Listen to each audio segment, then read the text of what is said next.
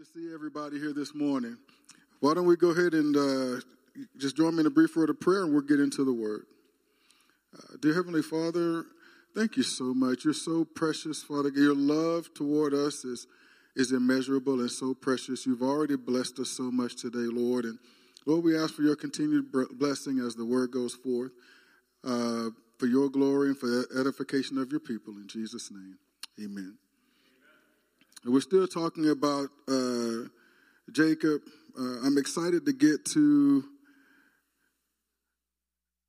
the point in which he wrestled with God, but that's not where I was led to go today. And so that will be 2 weeks from now, because we have the honor of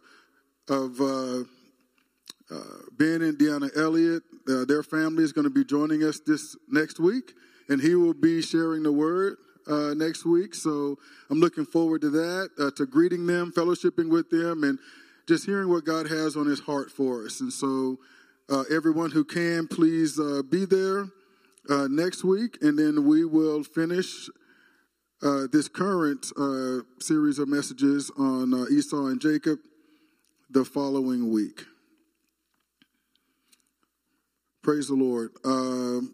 I would ask you to join me in Genesis chapter 28, verses 13 to 15. And we're just going to take a brief look at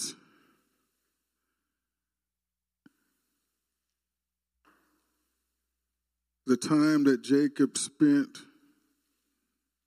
with good old Uncle Laban.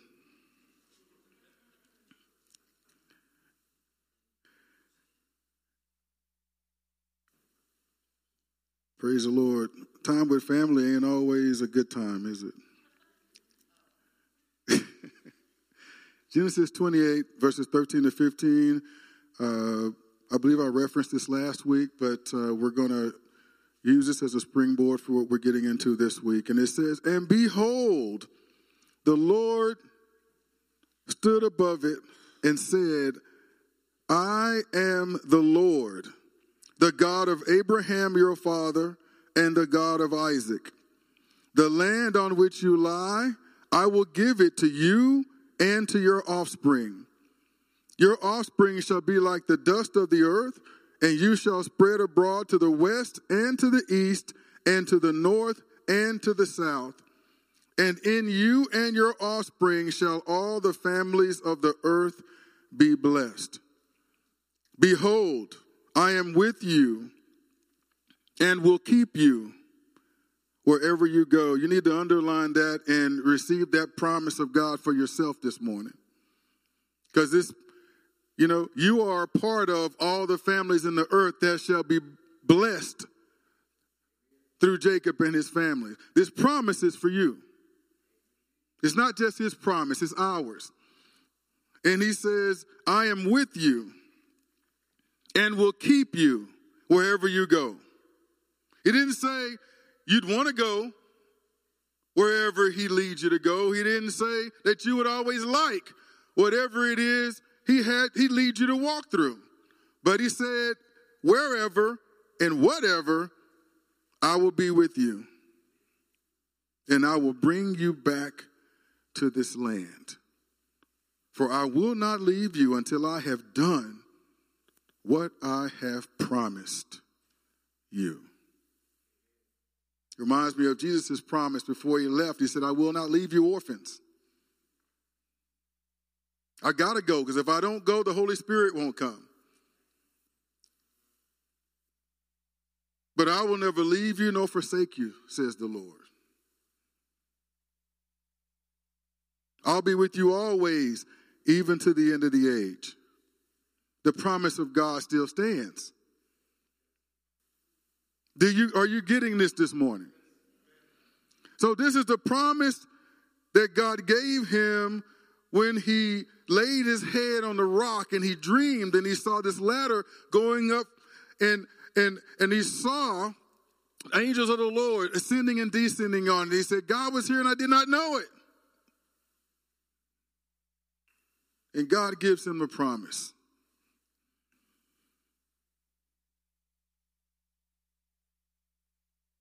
And he ends up, remember, he was a man on the run, isn't he?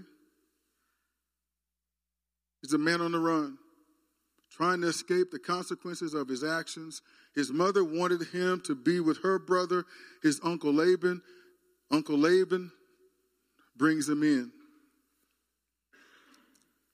Jacob sees Rachel.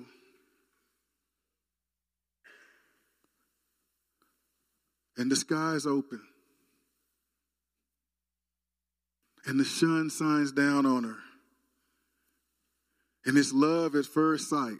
It literally didn't happen, but I'm just trying to paint a picture. I'm doing a terrible job. But he saw her in heavenly choir sing. And he's like, she's the one. I've got to have her as my bride. And he goes to good old Uncle Laban.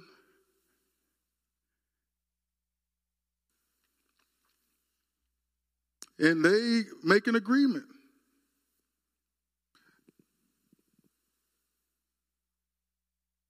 Jacob is still a work in progress at this point. Aren't we all? He's still a work in progress. But he goes to him. He has not a dime to his name. Just a shirt on his back. The pants and shoes that he's wearing. He has nothing to offer Laban, but he's in love with his daughter. The one thing he can offer him is his service.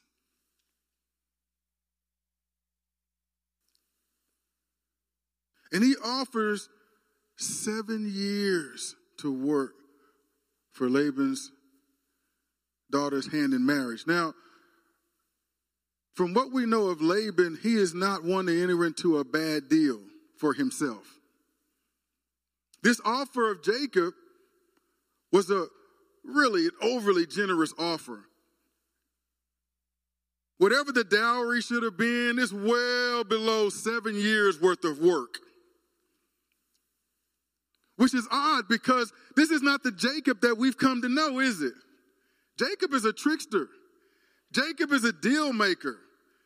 Jacob is about striking deals that benefit him at the cost of others. This dude couldn't even give his own brother a bowl of stew without requiring his birthright from him.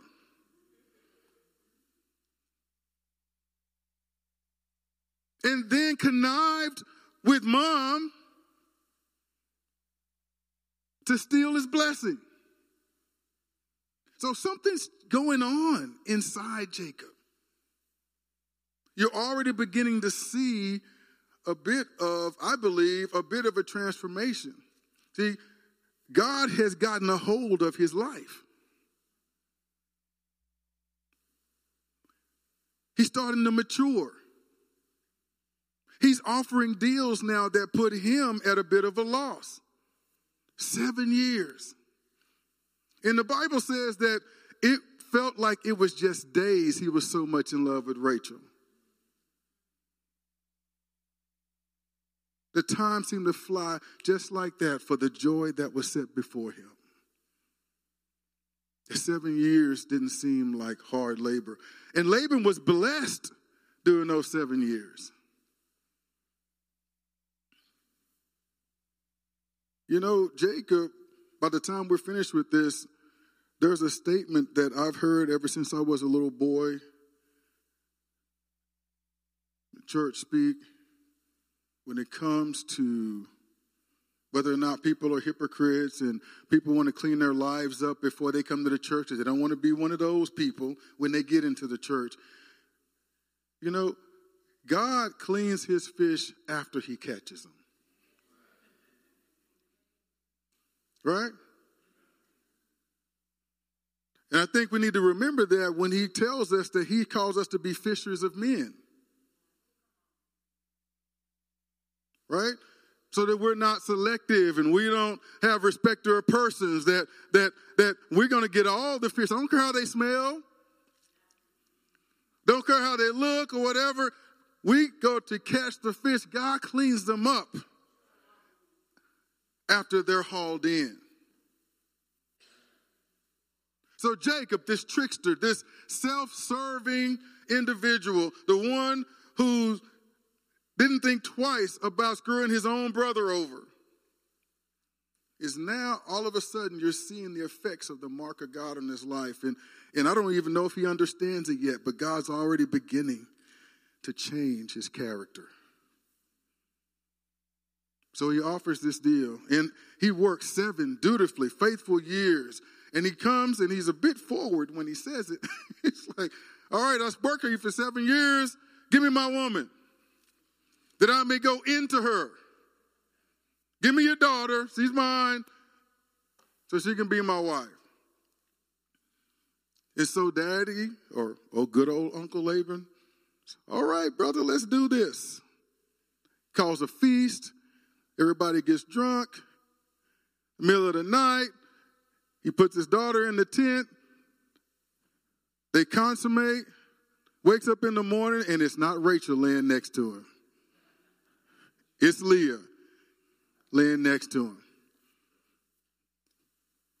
Jacob now knows what it feels like to be on the other side of a trickster's schemes. And so he's, what have you done for me? I worked 7 years for you, not for her, but for Rachel. We had an agreement. And then Uncle Laban is all, did you not know our customs?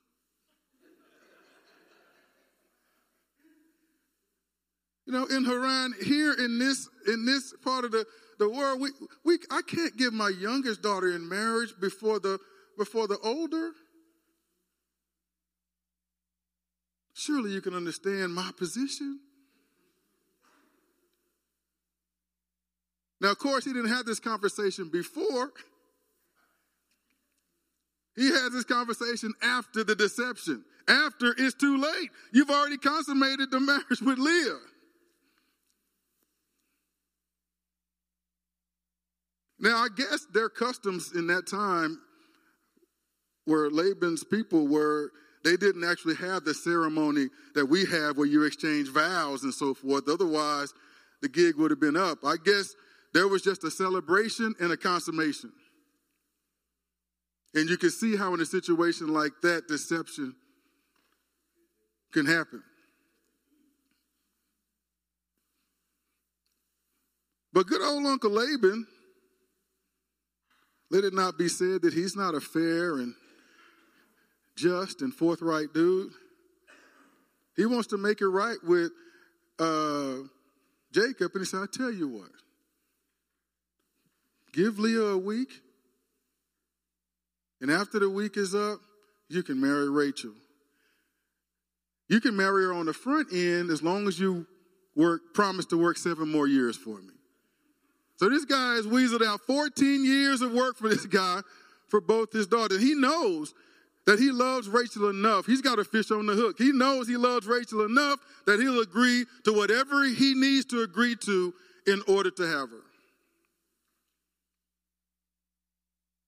He's family. This is his mother's brother. This is his uncle.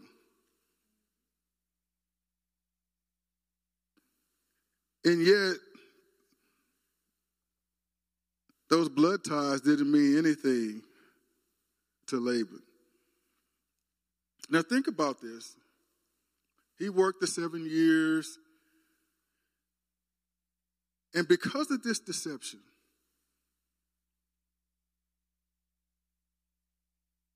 there was all kinds of conflict in his house. This is one thing Jacob is not at fault for. He has been deceived. Now, keep in mind, this is after God told him how much he's going to bless him. And he's going to be with him wherever he is. And, God's promise is on him. And yet, here he is already facing some strife, some trouble, some issues. He's been deceived, so deceit. He's become the victim of deceit after the promise of God has been declared to him. And what ensues from that is familial conflict. As a sister baby-making war ensues. Rachel's barren, Leah's not. Rachel's loved, Leah is despised. So God opened up Leah's womb and she starts having babies like crazy. Rachel can't have them. Rachel offers her servant girl up so she can have kids for him through her. Leah stops having children. She's not able to have them for a while. And she offers up her servant girl. I mean, it is a baby having Olympics going on here.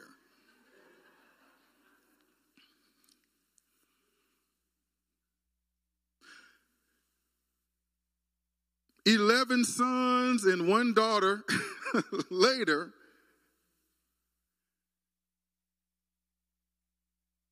I would say, 10 sons and 1 daughter later, this one thing ensues involving mandrakes. I don't know what a mandrake is. I could have studied it. It's edible, whatever it is. Apparently, it's desirable enough and it tastes good enough that you can strike a deal to sleep with the husband over the mandrakes.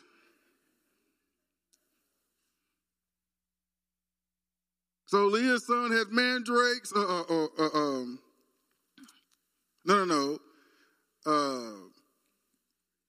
Rachel's son has mandrakes. Leah strikes a deal to sleep with Jacob for her mandrakes.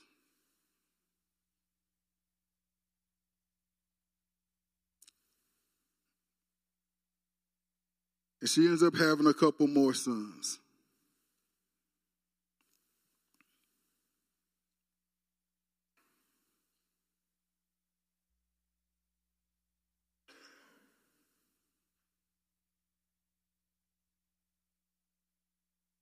I just want to recount, he's got strife in his family, conflict in his family. Rachel even comes to him with her broken heart, wanting him to do something or just wanting to pour her heart out to him about how grieved she is that she's not able to have children. He's like, am I God? What can I do about it? His father Isaac went before the Lord on behalf of Rebekah, and God opened up her womb. So Isaac took it to God and prayed. Jacob, he doesn't have quite that relationship maturity yet with the Lord. So he's like, what can I do about it? And so she had to wallow in that.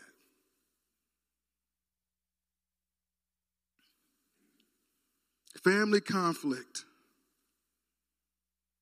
between wives and children, but he's blessed.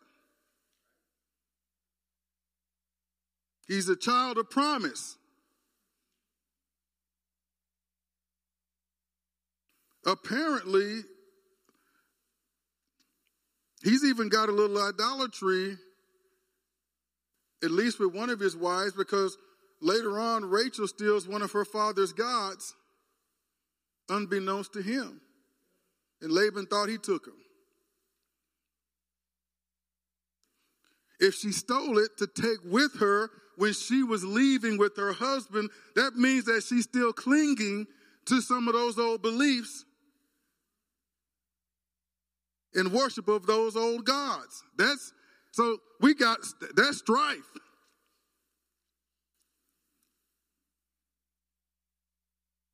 And she hid it from him, so I don't even think he's aware of it.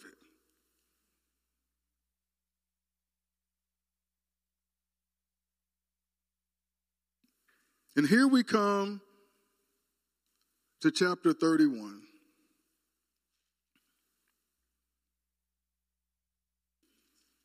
After time and time and time again, that good old Uncle Laban has deceived, mistreated, taken advantage of, blessed Jacob. Sometimes it doesn't feel like we're blessed because of the circumstances we're confronted with. and we can't see the forest for the trees. Sometimes we're so micro in our perspective that we can't see the macro fact that we are blessed. We're still covered in the blessing and favor and provision of God. And we have to be careful to keep our eyes heavenward, to keep our perspective a kingdom perspective. Otherwise, we'll lose sight and we'll only see things from the perspective of our troubles, our momentary trials. And so I want to encourage you, and I believe this story of the time Jacob spent with Laban will encourage you in that. It says, now, Jacob heard that the sons of Laban were saying, Jacob has taken all that was our father's, and from what was our father's, he has gained all his wealth. The audacity of this is beyond ridiculous.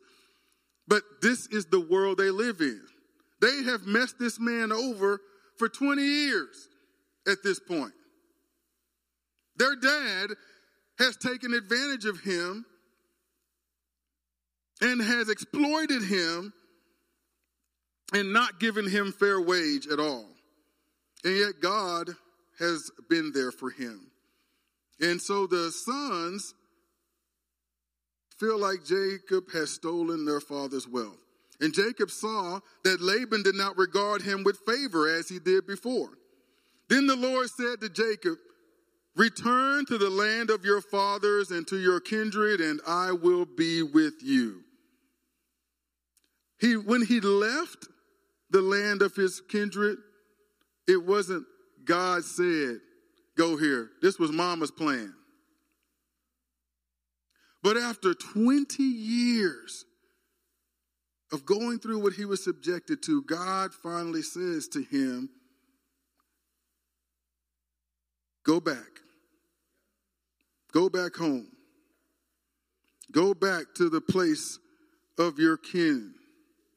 Go back to the place of promise.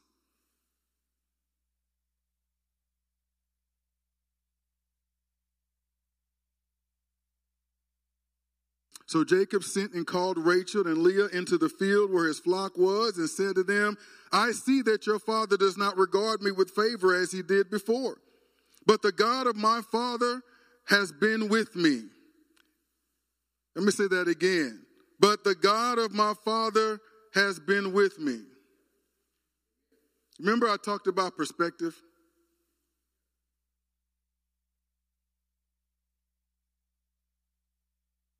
He was deceived, ended up having to work 14 years to marry both sisters. His father kept changing his his uncle kept changing his wages and kept benefiting himself at the expense of Jacob. All these hardships, and yet Jacob's perspective acknowledges the presence of God and the working of God despite it all.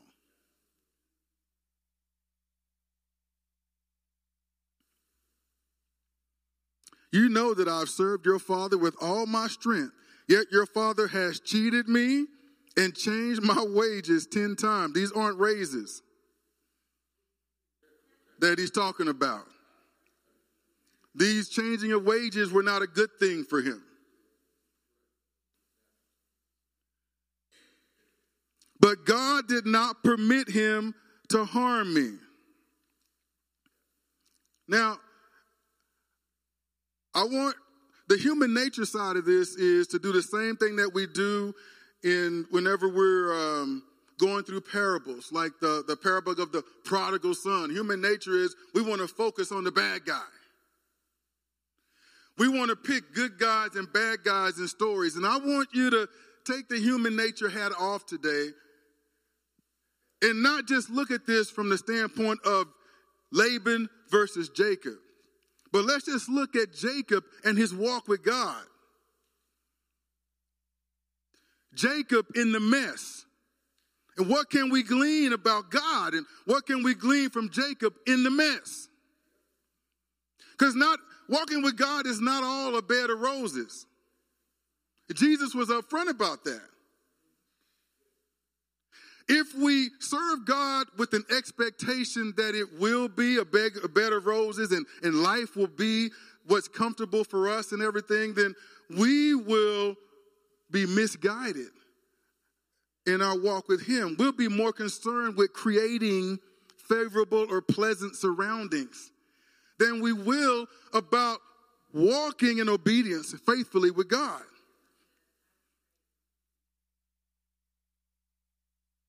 He didn't promise us a life of comfort, but he did promise he'll be our comforter. So when we need to be comforted, he will comfort us. So we need not yearn for a life of comfort. That's not how Jesus, we're followers of Christ, right? That's not what he did. If he was concerned with a life of comfort, he wouldn't have gone to the cross for us.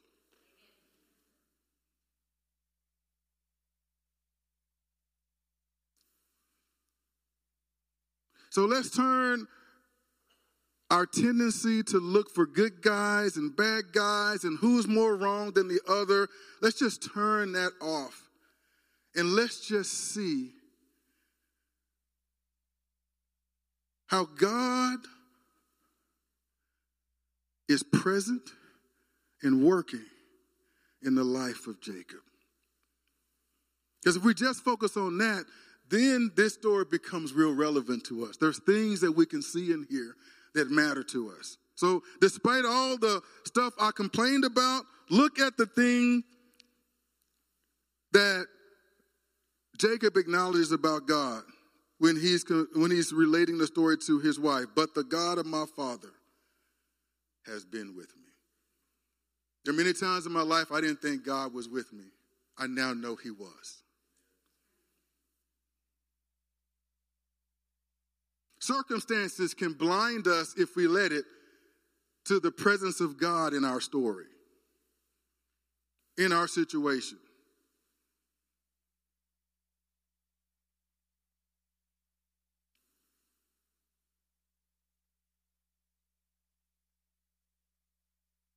And a verse or two later, he says to them, your father I've served him with all my strength.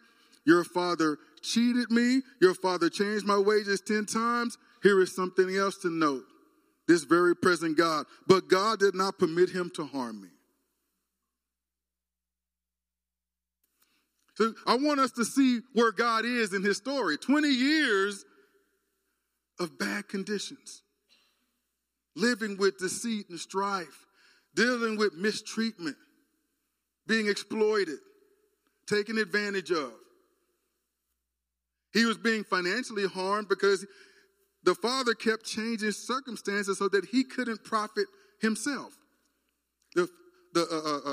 Rachel and Leah's father, his uncle, he made it so that Jacob could not profit from all the work that he did, although he was profiting hand over fist from Jacob's work. And yet, this trickster who screwed over his own brother out of his birthright and blessing, endured it. He didn't flee. He didn't run. He honored his word.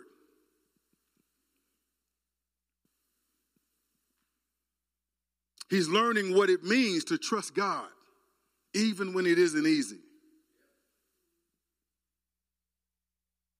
He's going through a hardship and he doesn't even realize what God is doing in him through it. The Bible says that Jesus learned obedience to the things that he suffered. What do you think Jacob is learning? He's learning how to walk with God. He's learning how to trust God. He's learning how to rely on God and be faithful and obedient to God, even when it hurts. He's learning that God fights for him. He doesn't always have to supplant. He doesn't always have to connive. He doesn't always have to scheme. If he's going to walk with God, he's going to have to die to self in that way and let God guide his way. So he's learning. So spiritually, he's benefiting in his relationship with God in the 20-year trial that he's enduring with old Uncle Laban. And he continues with them. He said, but God did not permit him to harm me. If he said, the spotted shall be your wages, then all the flock bore spotted. See, that's what he said. You can have all the spotted ones. There weren't that many spotted ones, but all of a sudden, there became a lot of spotted ones. And once Laban saw that, he said, whoa, wait a minute. I didn't mean the spotted ones. The striped ones shall be your wages. Then all of them began to bear stripes. Thus God has taken away the livestock of your father and given them to me. See, that's why the brothers were upset. See, Jacob tried to leave on his own before God said leave.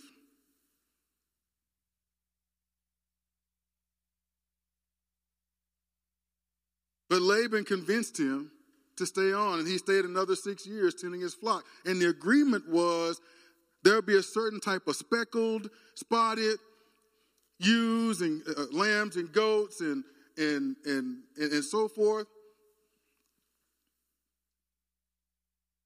God will vouch for my honesty that during this time that I work for you, I get all of these type of sheep and goats. And Laban agreed to it.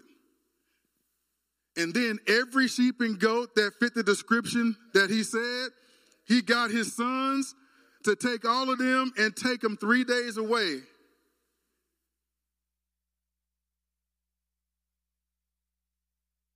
So he was conniving. But then God led Jacob to do something, and God made it so that all of the agreed upon sheep and goats, those were the ones that kept being born. And next thing you know, the herd is full of the ones that were agreed to give to Jacob. And Laban's sons and Laban, all of a sudden, their attitude turned. They couldn't connive their way out of this one. And Jacob decided it's time to get out of here. And he talked to his wives, and they were like, look, he squandered all the money that, that he got for us. And his inheritance and so forth, inheritance for our kids, are with what God has blessed you with. So no reason for us to stay here. We'll go with you.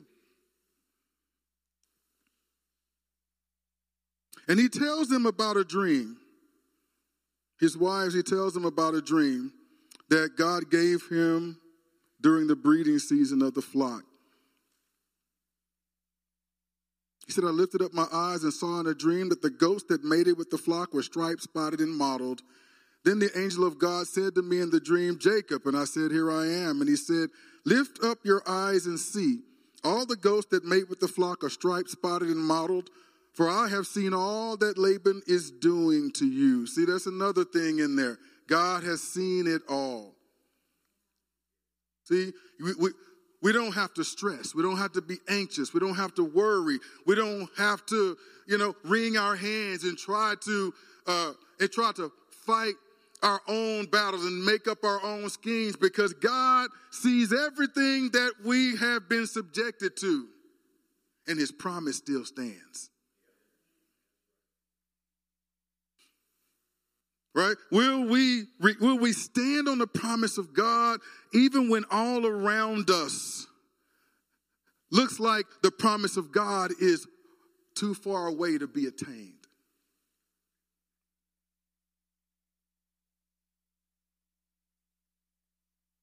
When the bully keeps landing shots on us and we feel pressed on every side, we feel struck down and beaten and defeated, do the promises of God still stand? Do they? Do we believe that? See, that's when the rubber meets the road. That's when we need to stand. God, I believe there are circumstances telling me something contrary to what your word says, but on your promises I stand. On the word of God I stand, for that is truth. that endures. These troubles will end, but the promise of God stands forever. Amen?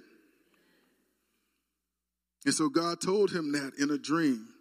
And it's, if we will incline our ear to the Lord, if we will take the issues of our heart, the things that trouble our minds, the things that are troublesome in our circumstances, if we will discipline ourselves to take that to the Lord and entrust him with it, see, then we're posturing ourselves to be sensitive to the voice of the Lord as he will speak to us in ways that will anchor us and help us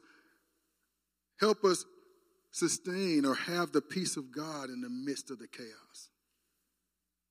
We're not worried about demanding an end to it right now because we're confident in the knowledge that he's in it with us. And we're confident that the one who's in it with us, the promise that he gave us in his word, still stands. And it shall surely come to pass.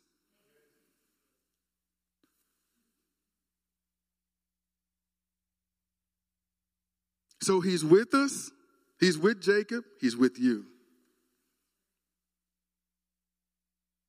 He saw every way Jacob was mistreated. He sees every way you're mistreated.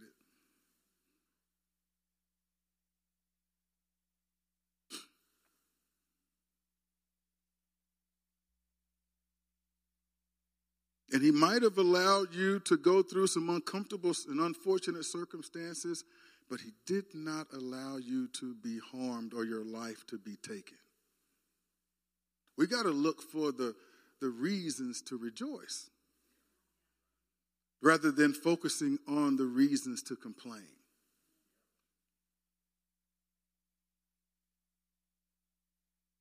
I'm reminded of Paul, who asked 3 times for the thorn, whatever that represents, to be taken from him. And God said, no, my grace is sufficient for you. And so rather than complaining about the thorn that will not be taken away, Paul said, well, then I will glory in my weakness. So that the strength of God can be proclaimed. So that the strength of God could be manifested, because his strength is made perfect in my weakness. In every I can't, there is a God not only can, but he will.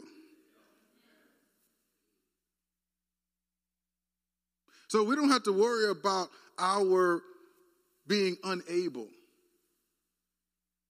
when we can always rely on the one who is able.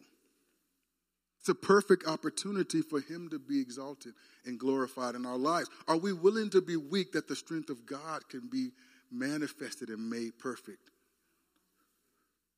through us?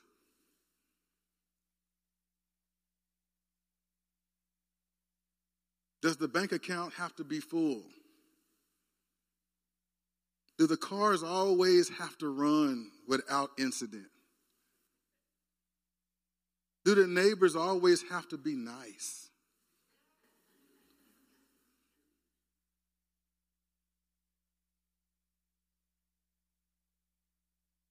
Right? Do the bosses always have to be fair?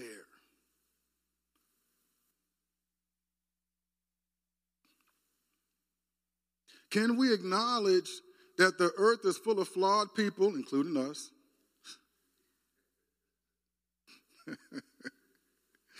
And as long as flawed people occupy the world, there's going to be injustice, unfairness, misfortune, bad circumstances, travails, persecution, trials, tribulations, difficulties, all kinds of things.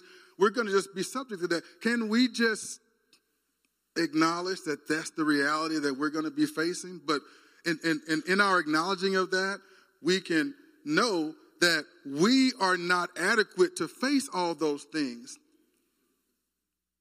Right?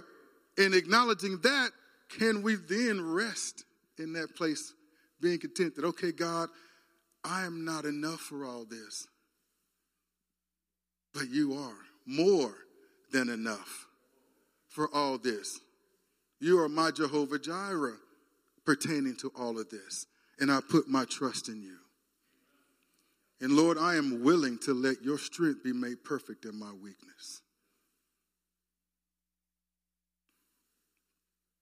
Abraham, Isaac, Jacob. I think I mentioned this to Johnny. Well, I know I did. Did you not? All three of these men, these patriarchal fathers, had the promise that God was going to bless all families of the world through them. And every one of them went through serious trials. And obviously, neither one of them saw the coming to fruition of that promise.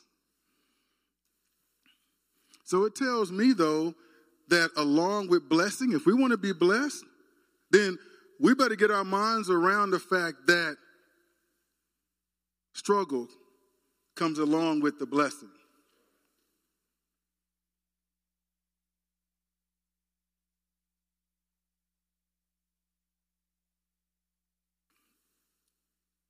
The wives of all three, Abraham, Isaac, Jacob, started off not being able to have children.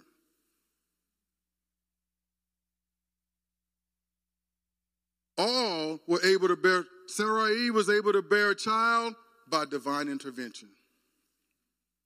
Rebekah, the same. She was barren. The one who Jacob loved, Rachel, was barren and unable to bear children. And God had to open her womb. And I believe that that's a foreshadowing of eventually the one through whom all the families of the earth would be blessed, Christ, the Messiah, would be born through divine intervention, divine means, divine providence of God. God was foreshadowing that even as far back as Genesis. You know, why would God allow that? Why would he let why would these great women of God who are a part of God's purpose and plan to bless the earth through the Messiah have to go through barrenness? But it was all a part of God's plan and purpose, all a part of the vision. We don't have to see every bit of it. We don't have to understand every bit of it. Can we trust that God has got it all under control?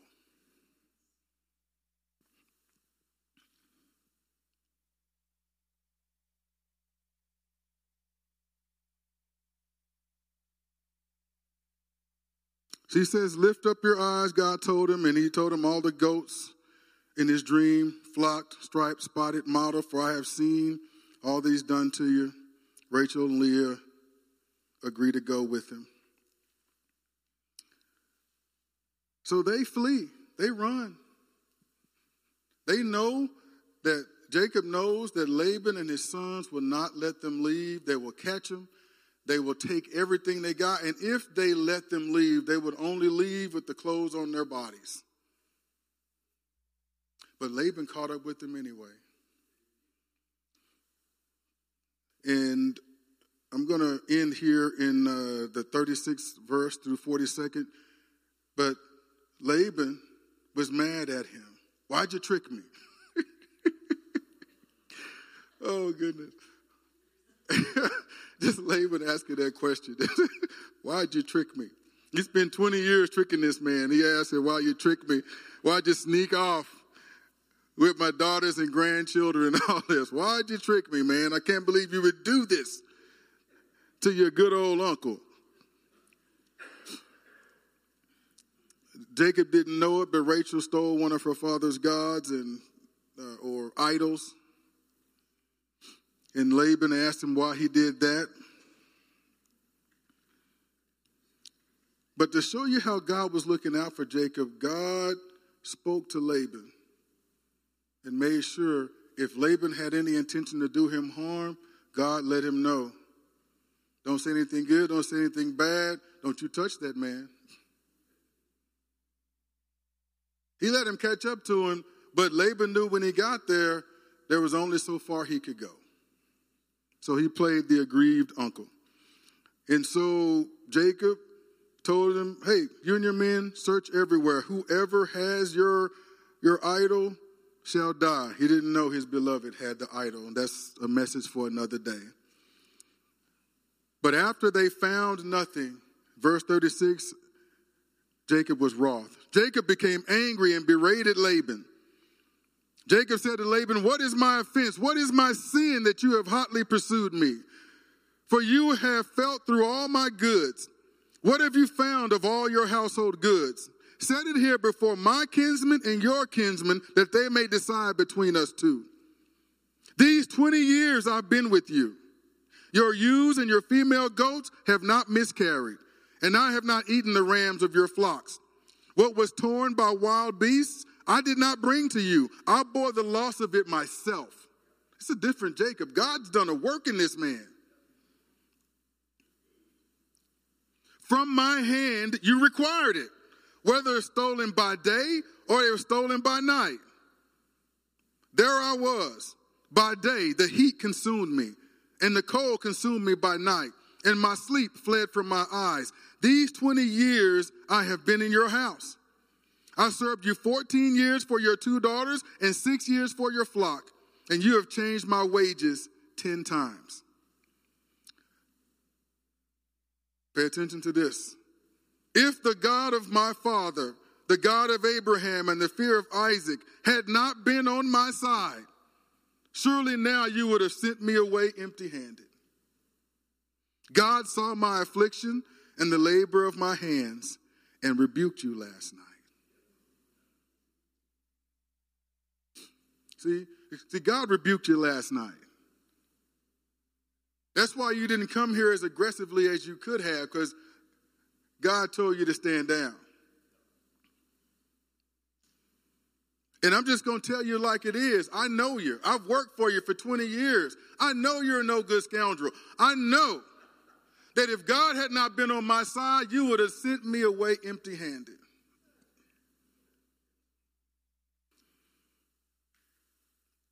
And that's another thing that we can learn from Jacob. 20 years of going through what he went through, and this man still recognized that through it all, God was by his side.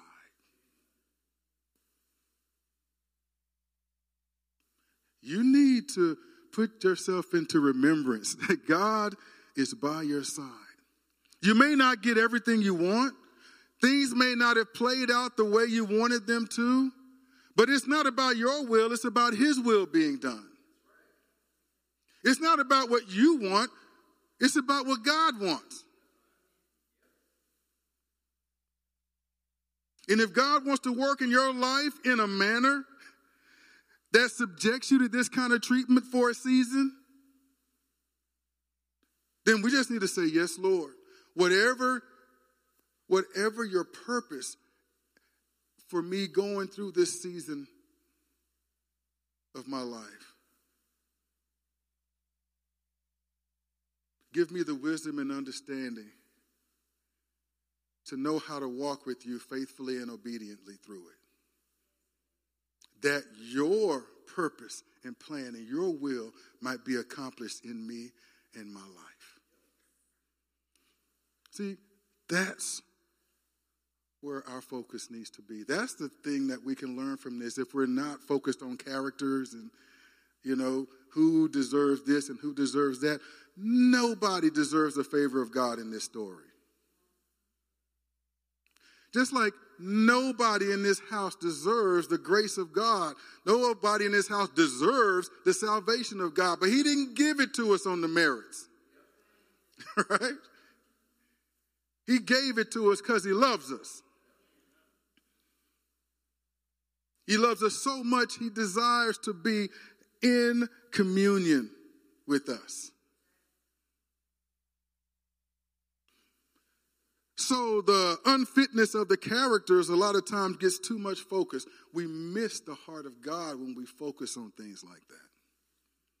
We miss what God reveals of himself when we focus on those things that matter to us but don't matter so much to him. If the God of my father, the God of Abraham and the fear of Isaac, had not been on my side, surely now you would have sent me away empty-handed. And here is the thing. I'm sorry, I know I'm going a little bit long. Give me about 5 minutes to wrap this thing up. So when you look at Jacob's time there in Haran, there is a heck of a lot to complain about. Deceit, family conflict and strife, injustice, constant injustice from an in-law, from his uncle. Yeah, who became his father-in-law. And it got so bad that he felt he had to flee, grab his and get out of Dodge. Think about that. All the stuff he had to do.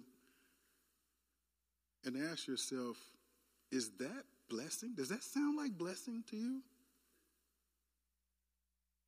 When you just list the problems. How does that sound blessed? Does that sound like blessing to you? Where is the blessing in all of that? But if we look at it from a larger perspective, here's the thing that we need to see. Jacob came to his uncle Laban empty-handed. And he's going to leave his uncle Laban with not one, but two families. Herds and flocks. He's going to leave an abundantly wealthy man. He's leaving there despite the efforts of his uncle turned father-in-law. Despite his every effort to profit from Jacob and then just cast him in the trash after he was done with him, God did not allow his uncle's intentions to come to pass.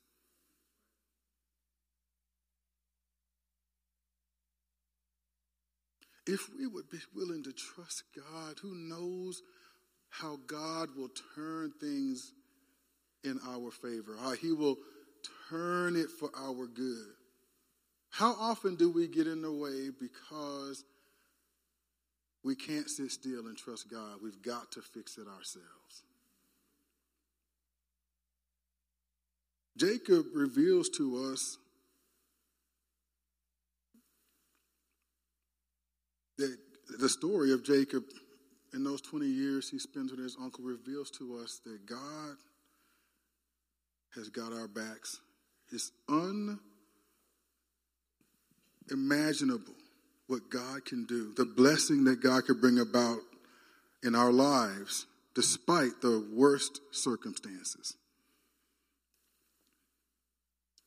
So the promise that he gave him in Genesis 28, the verse that I started off with, I'll be with you wherever you go. I'll bring you back to this land. I will not leave you until I've done what I promised. 20 years later, it comes to pass. He leaves. God didn't necessarily promise to bless him with wealth, but he leaves and goes back to the promised land with wealth he did not have when he left.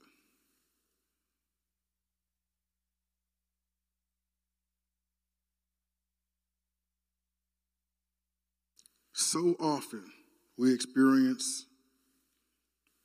trials, difficulties, and we complain. And I get it. I've been among the complaining party. I am maybe not a founding member, but I'm a member in good standing. I can lodge a complaint, boy. I can do that. About how hard life is. How unfair my situation is.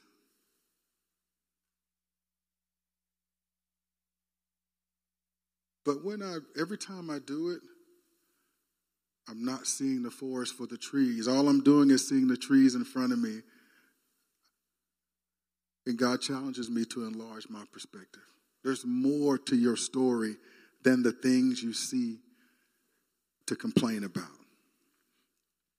Blessing always comes amidst conflict. I dare you to go through the Bible, any character, especially those that are a part of the line where God said that through you, your family and all the families of the earth will be blessed. I challenge you to go through those stories and not see the conflict that was included, baked in to the story of promise and blessing. All of them went through.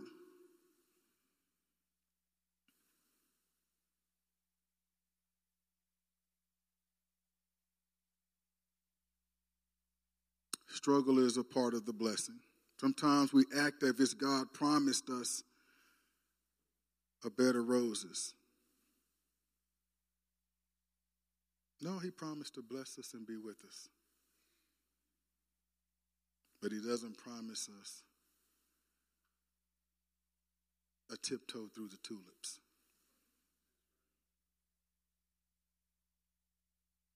It's not the first time I've quoted this, but Jesus said, I've told you these things so that in me you may have peace. In this world you will have trouble, but take heart. I have overcome the world. So I'm going to ask you to stand. This is God's word. This is God's promise. This is God's message for you today. So if you're feeling beat up on, mistreated, defeated, not seen by God, feeling sorry for yourself, I remind you of what Jesus said to his disciples, take heart.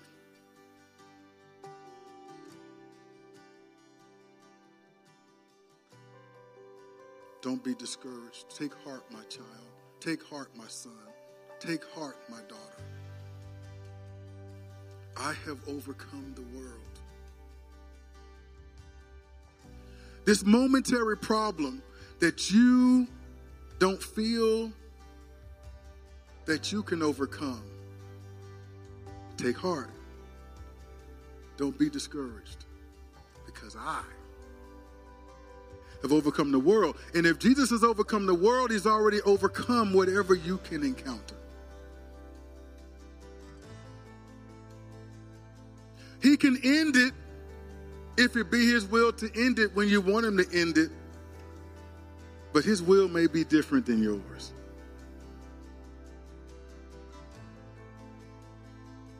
So be open.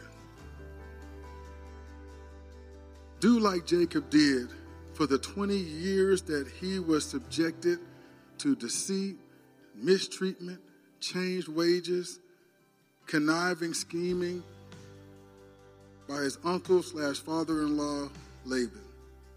Jacob learned something.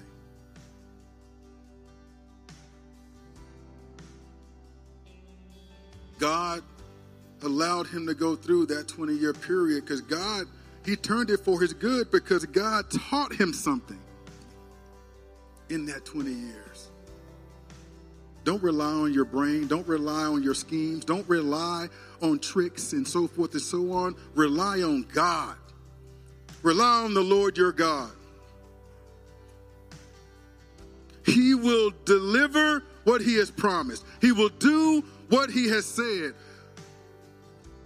When it gets hard, will you rest in his promises and say, Lord, I will wait for your salvation. Lord, I will wait for the purpose of God to be fulfilled in this situation. I will endure what I must.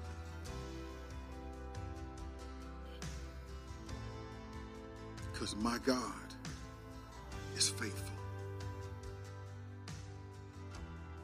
His promises are yes and amen. So if that's you today, and you're feeling sorry for yourself, you're feeling defeated, you're feeling beat up on, you're feeling like God's not present with you, you're feeling like God isn't aware of what's going on, or you feel like God is indifferent, those are your feelings lying to you. The heart is deceitful above all things. Who can know it? That heart will lie to you if you let it. You pull down all that nonsense that's exalting itself against the knowledge of Christ. And you elevate in your mind and in your heart the promise of God, what God has said. And let that peace of God that passes all understanding guard your heart and mind in Christ Jesus. Father God, I pray your blessing on your people today, Lord. If there's any here struggling in a season of life where they feel taken advantage of, mistreated, deceived, beaten down by the issues and challenges of life, I pray that they are encouraged today through the story of Jacob, that they're encouraged that God sees, that Jacob even said of himself, if my God, the God of my father Abraham and the fear of Isaac had not been with me,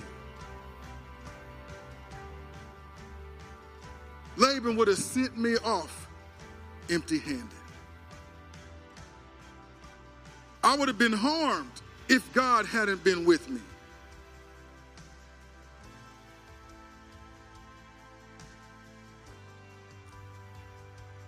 I pray that they are encouraged today, Lord, and reminded to bring themselves into remembrance of what your word says, to bring themselves into remembrance of what your promises are, and that they will be determined to lay claim to the promises of God and trust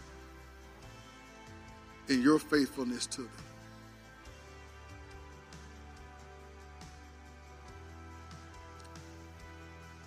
Bless everyone, Lord, as we go our separate ways, Lord. Let this message not stay here. Let this message not die in the minds and hearts of the people here, but let them meditate on it. The truths contained herein, let them meditate on it. Let them commit it to prayer. Lord, let it drive them to search these things out in your word, Lord, and to make themselves more available to you, Lord. Let it drive them to do what they need to do in order for this to be planted in their hearts and for it to become real to them. This I pray for their benefit and for your glory. In Jesus' name, amen. Amen. Praise the Lord, praise the Lord, praise the Lord. I just want to bless you in the Lord. I cannot end without an altar call. If you don't know the Lord or not sure whether or not you know the Lord, or you've been backslidden and you know that you have created distance between you and God and you're not walking with him like you should, I want to encourage you to come boldly, confidently, knowing how much God loves you. And let's settle up with God today. Tomorrow is not promised to anyone. Today is the day for salvation. Today is the time. Right now, this moment is the time to make things right with God.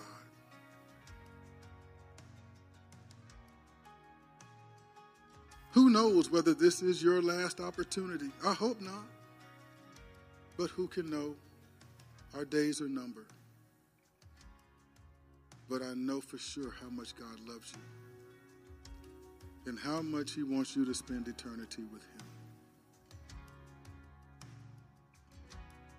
He demonstrated that love by giving his only begotten son to die on the cross for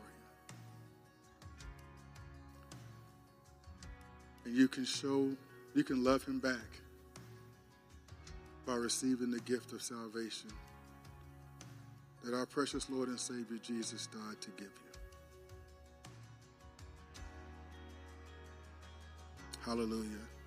And then if there's anyone else who need prayer for any reason, it would be an honor to pray for you, to join you in prayer as you believe in God for whatever it is you're believing him for.